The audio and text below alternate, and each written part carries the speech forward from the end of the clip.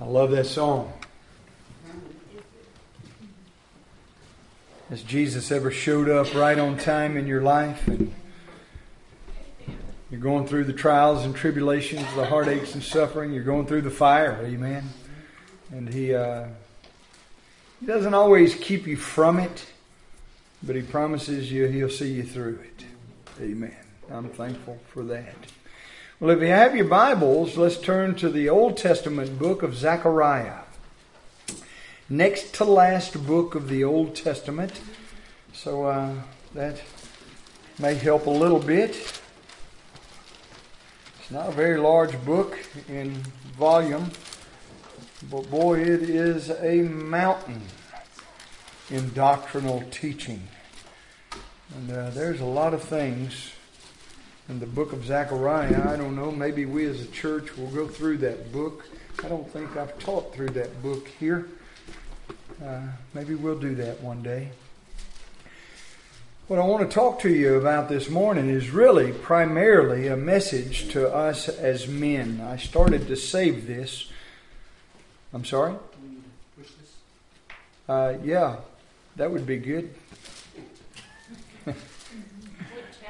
Glad you noticed that. We're going to be, hold on just one second.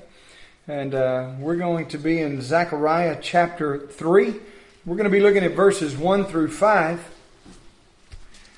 I didn't line anybody up to push the button this morning. My wife is absent. She's out of town. And she'll be back next Friday. So be praying for me as I'm batching it for the week. But we're going to be looking at Zechariah chapter 3, verse 1 through 5. What I want to talk about this morning is plucked out of the fire. I started to save this for Father's Day. It's really primarily a message for us as men, but not only for us as men. It's applicable to anybody and everybody. But we're going to be looking at a man by the name of Joshua. And we're not talking about Joshua of the Old Testament that led the nation of Israel into the Promised Land and crossed the Jordan. This is a different Joshua. And he was the high priest in the nation of Israel at the time. And we're going to be applying some of the things here in these first 5 verses, not only to us as men who should be the high priest of the home, of the family, of our loved ones. God has placed us in that position, by the way. God placed us as the spiritual leader in our house.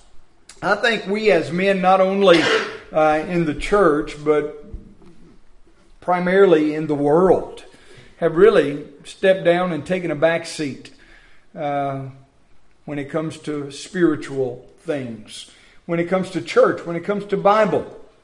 We want our wives to take that leadership position for a lot of various reasons. One of the reasons is we just have become, honestly, lazy in that position. Why? Well, because the ladies are willing to do it. And they'll take our children to church, and we don't have to be worried with it. I'm thankful. Boy, I was counting noses a while ago. I'm a bean counter, amen? I know Paul hates that. I've been using it so long, brother, I've been trying to curtail myself, all right? He's an accountant, a bookkeeper. He hates that terminology, bean counter. And I'll try to do better, all right? But I was counting heads a while ago of how many men we have here in our facility, and I am so thankful.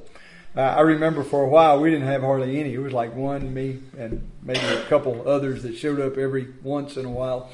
But God has blessed us, and I am thankful for that. But I want to be an encouragement to you and even to other men, maybe your friends. You need to reach out into people's lives and have an impact in their homes, in their families, in their world, in their life, and also in our church as high priest of the home and the family. You look at chapter 5 and verse 1.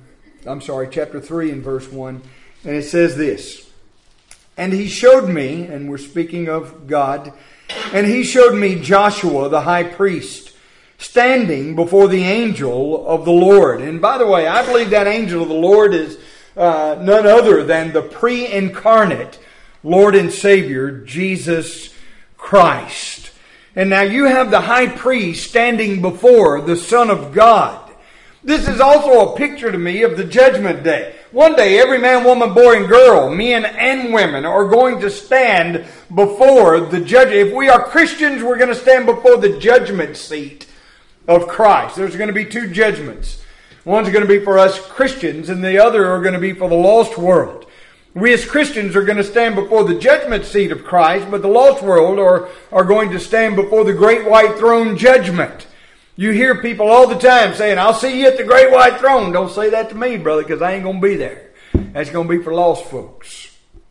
But we as Christians will stand before the bema seat, the mercy seat, the judgment seat of Christ. And Christ is going to be sitting on that throne, and He's going to judge us, not as to whether we are saved or not, but as to how we lived our lives as Christians. Boy, you have a picture of that here. You have a picture of that right here in the Bible, in the book of Zechariah, in chapter 3 and verse 1, where it says, He showed me Joshua, the high priest, standing before the throne of God, or before the angel of the Lord, or before Jesus Christ Himself. Oh, and it says, and Satan standing at His right hand to resist Him. Now the Bible calls Satan the great accuser of the brethren. He's going to stand before God and point at you as a Christian, whether you're man, woman, boy, or girl, makes no difference. But let me tell you something, gentlemen, that you as the high priest of your home and family, which is what really this is a picture of, we're going to stand before God and give an account not only of our sin in our lives, but one particular sin in our life that we as high priest is, how did we lead our loved ones? How did we fulfill that position of high priest in our home, in our family, in our world, in our life? And when we're standing there before Jesus Christ on the throne, Satan's going to be standing there beside us, accusing us to God, before the Lord, and saying, oh, listen, here's what he did. He ain't going to tell you the truth. He's going to cover up. He's going to gloss over it.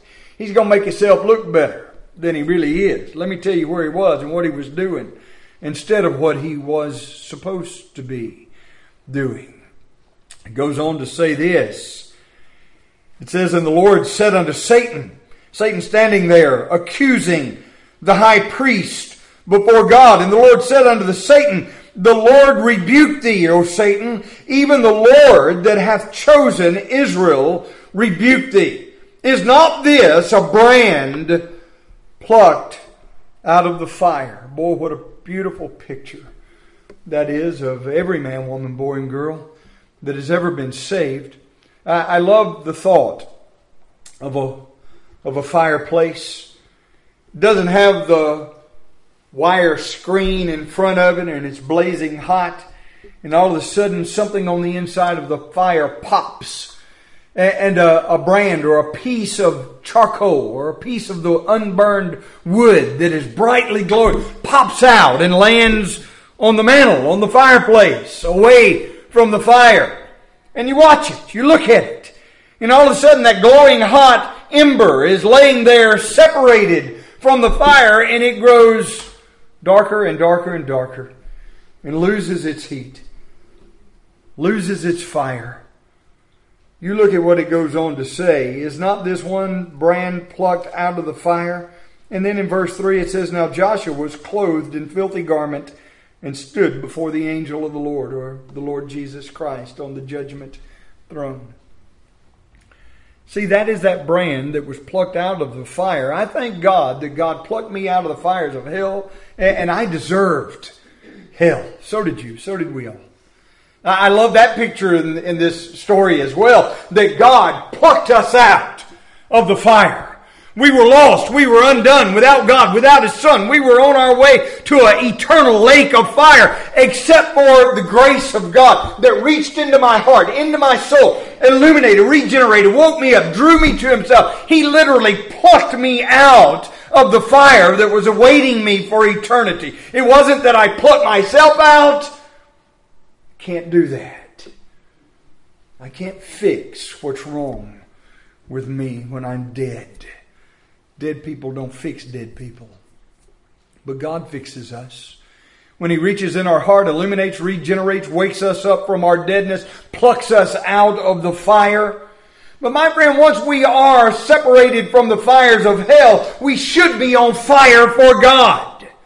We should have the love of God shed abroad in our heart. And we should be so on fire with God, for God, that we want to tell everybody who He is and what He's done in our hearts, our homes, our families, our lives.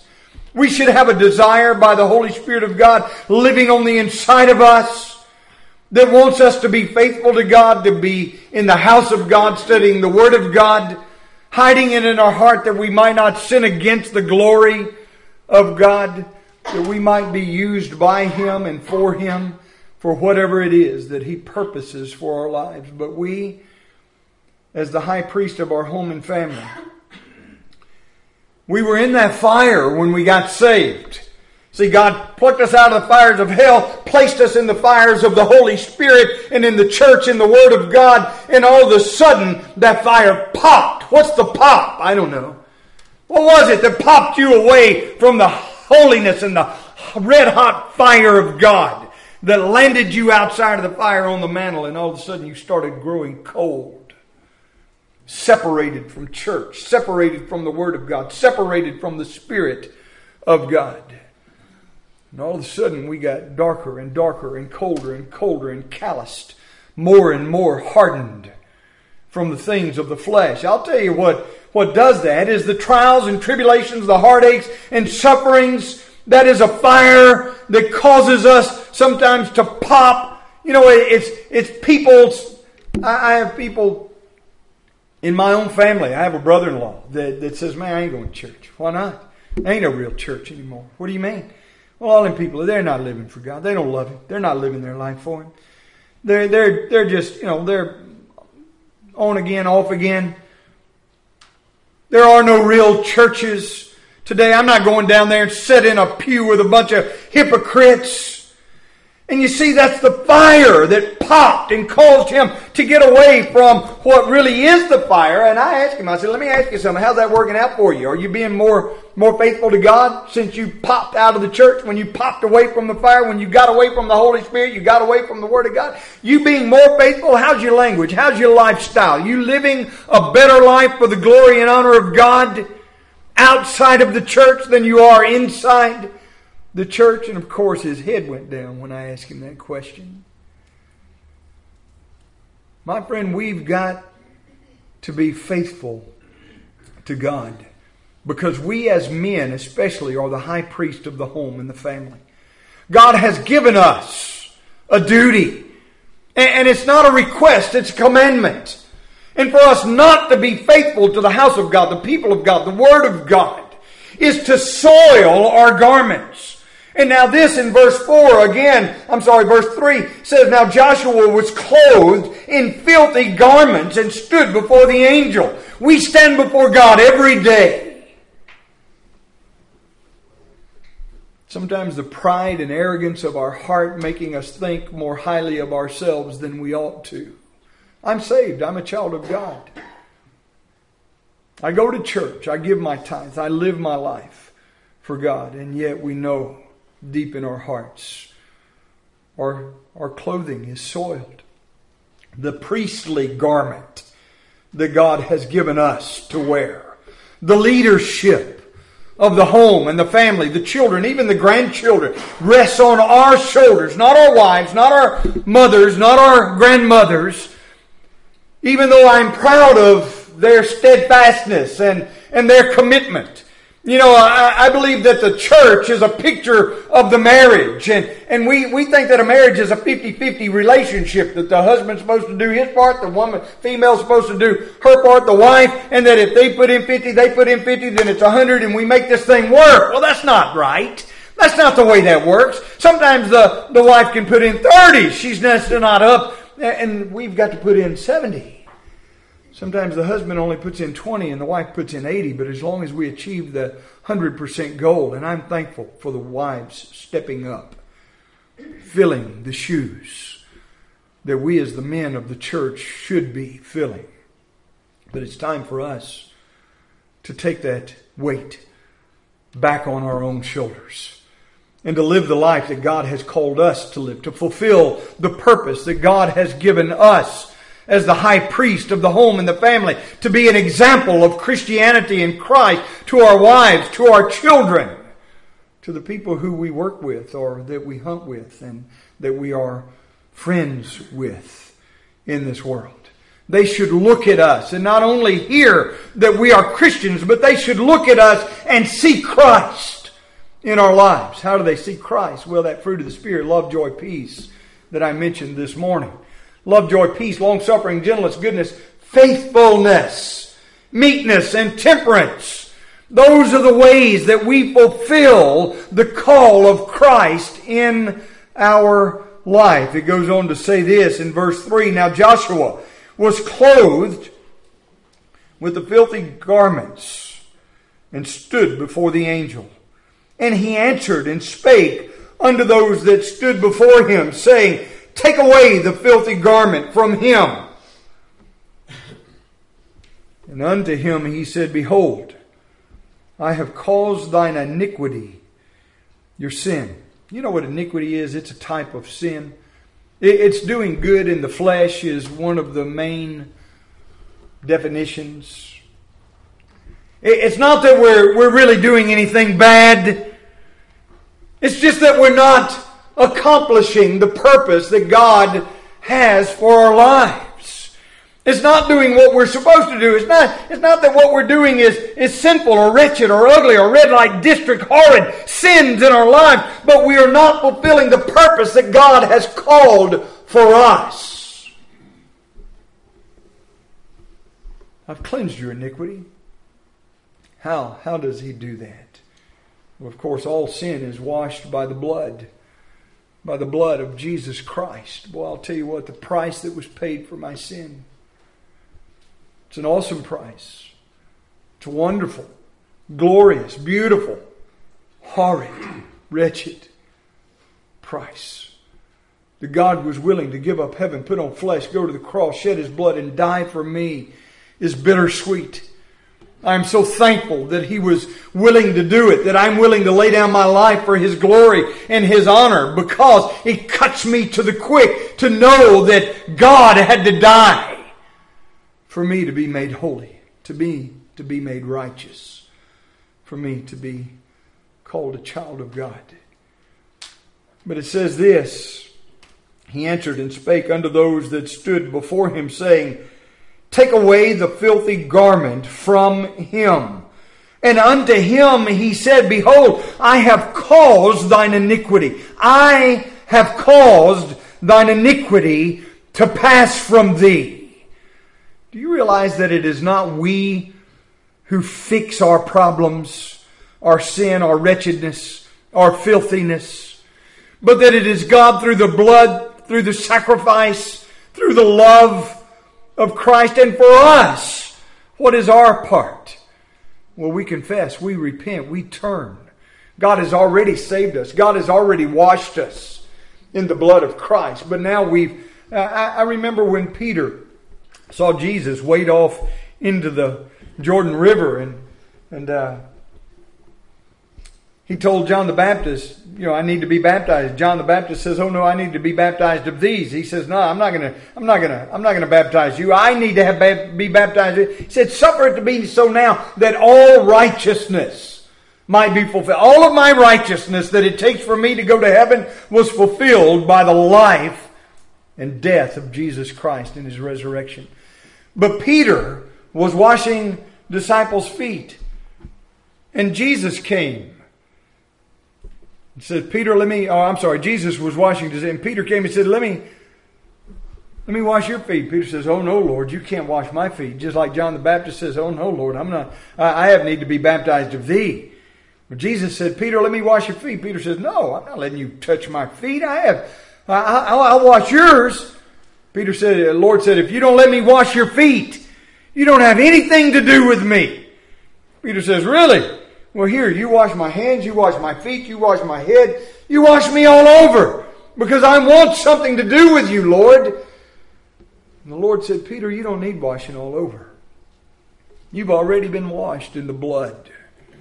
But you've been walking through this world and you got your feet dirty. See, we as the men of the church, we as women, boys and girls, we as human beings walk every day through this sinful world and we get our feet dirty.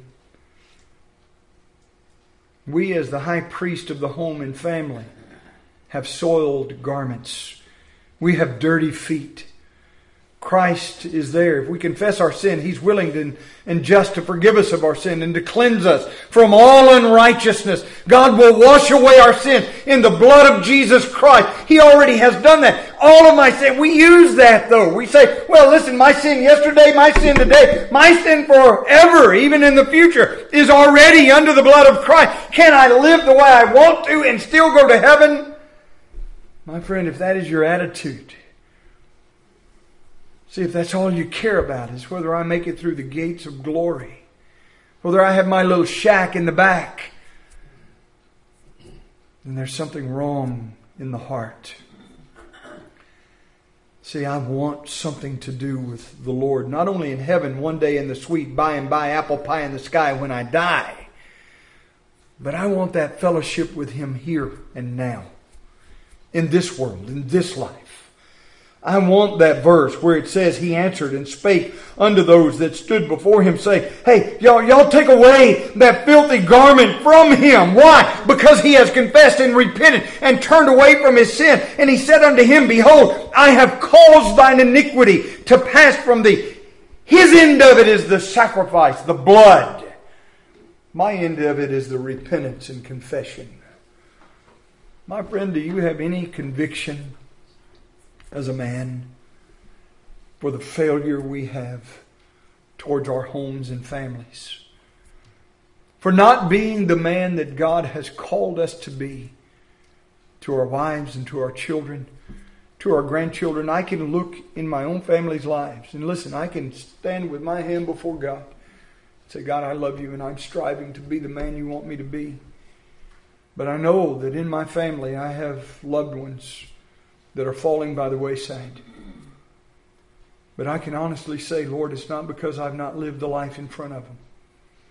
It's not because I'm not telling them the truth. I'm not telling them what they want to hear. I'm telling them what they need to hear. And I'm taking the lifestyle and the choices in my own life that not only say it verbally, but say it by how I live my life. Brother, that is what God is calling us to do, to be an example, to be the high priest of our home. Remember what a priest does. A priest and a prophet. A priest speaks to God on behalf of the people. Are you going to God for your wives and for your children? Are you on your face? Are you on your knees? Are you living your life in such a way that God not only hears you verbally, but He hears the lifestyle that you're living? The fervent, effectual prayer of a righteous man availeth much. We as the men of God, we as the high priest of our home and family, we have a duty not only to God, but we have a duty to our families to live a holy and righteous life that says, I love you. I love God more than I love you. But I love Him more because I love you so much that I'm willing to sacrifice my life. We should love our wives and our families with the love of Christ. Christ loved the church so much that He laid down His life for it.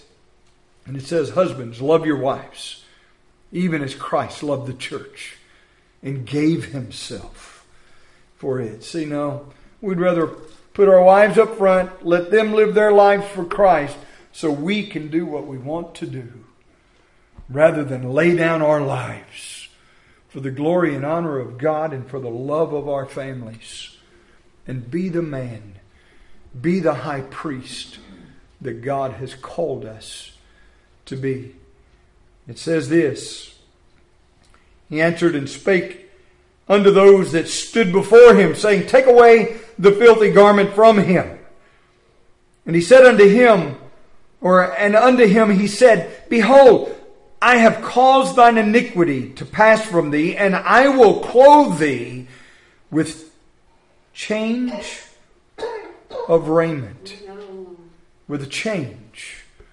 You understand that when God comes into your heart, when God washes your garment, when God changes your life, old things pass away, all things are new. You become a new creation. The love of God is shed abroad in your heart. And then he said, I said unto them, and I said, let them set a fair mitre upon his head.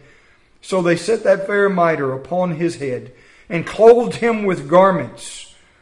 And the angel of the Lord stood by. Well, I'll tell you, I want the angel of the Lord. I want the Lord Jesus Christ to stand by me. I want to stand by him. But more than that, I want the judgment, the wrath of God to be stood by. You see, I know that I don't have to pay the ultimate price, the wage of my sin, because I am a child of God. But I do not use that as an excuse to not live the life that God has called me to live, because I understand this, that even though I'm saved, even though I'm a child of God, I may not have to pay or face the wrath of God for eternity in the future. But my friend, I understand what it's like to go to the woodshed here and now. The Lamb of God, the angel of the Lord, stood by. That means he held back the chastisement, the punishment that was coming to Joshua, the high priest whose garments were soiled with sin because he confessed and repented. And a mitre was put on his head. That was that crown of righteousness.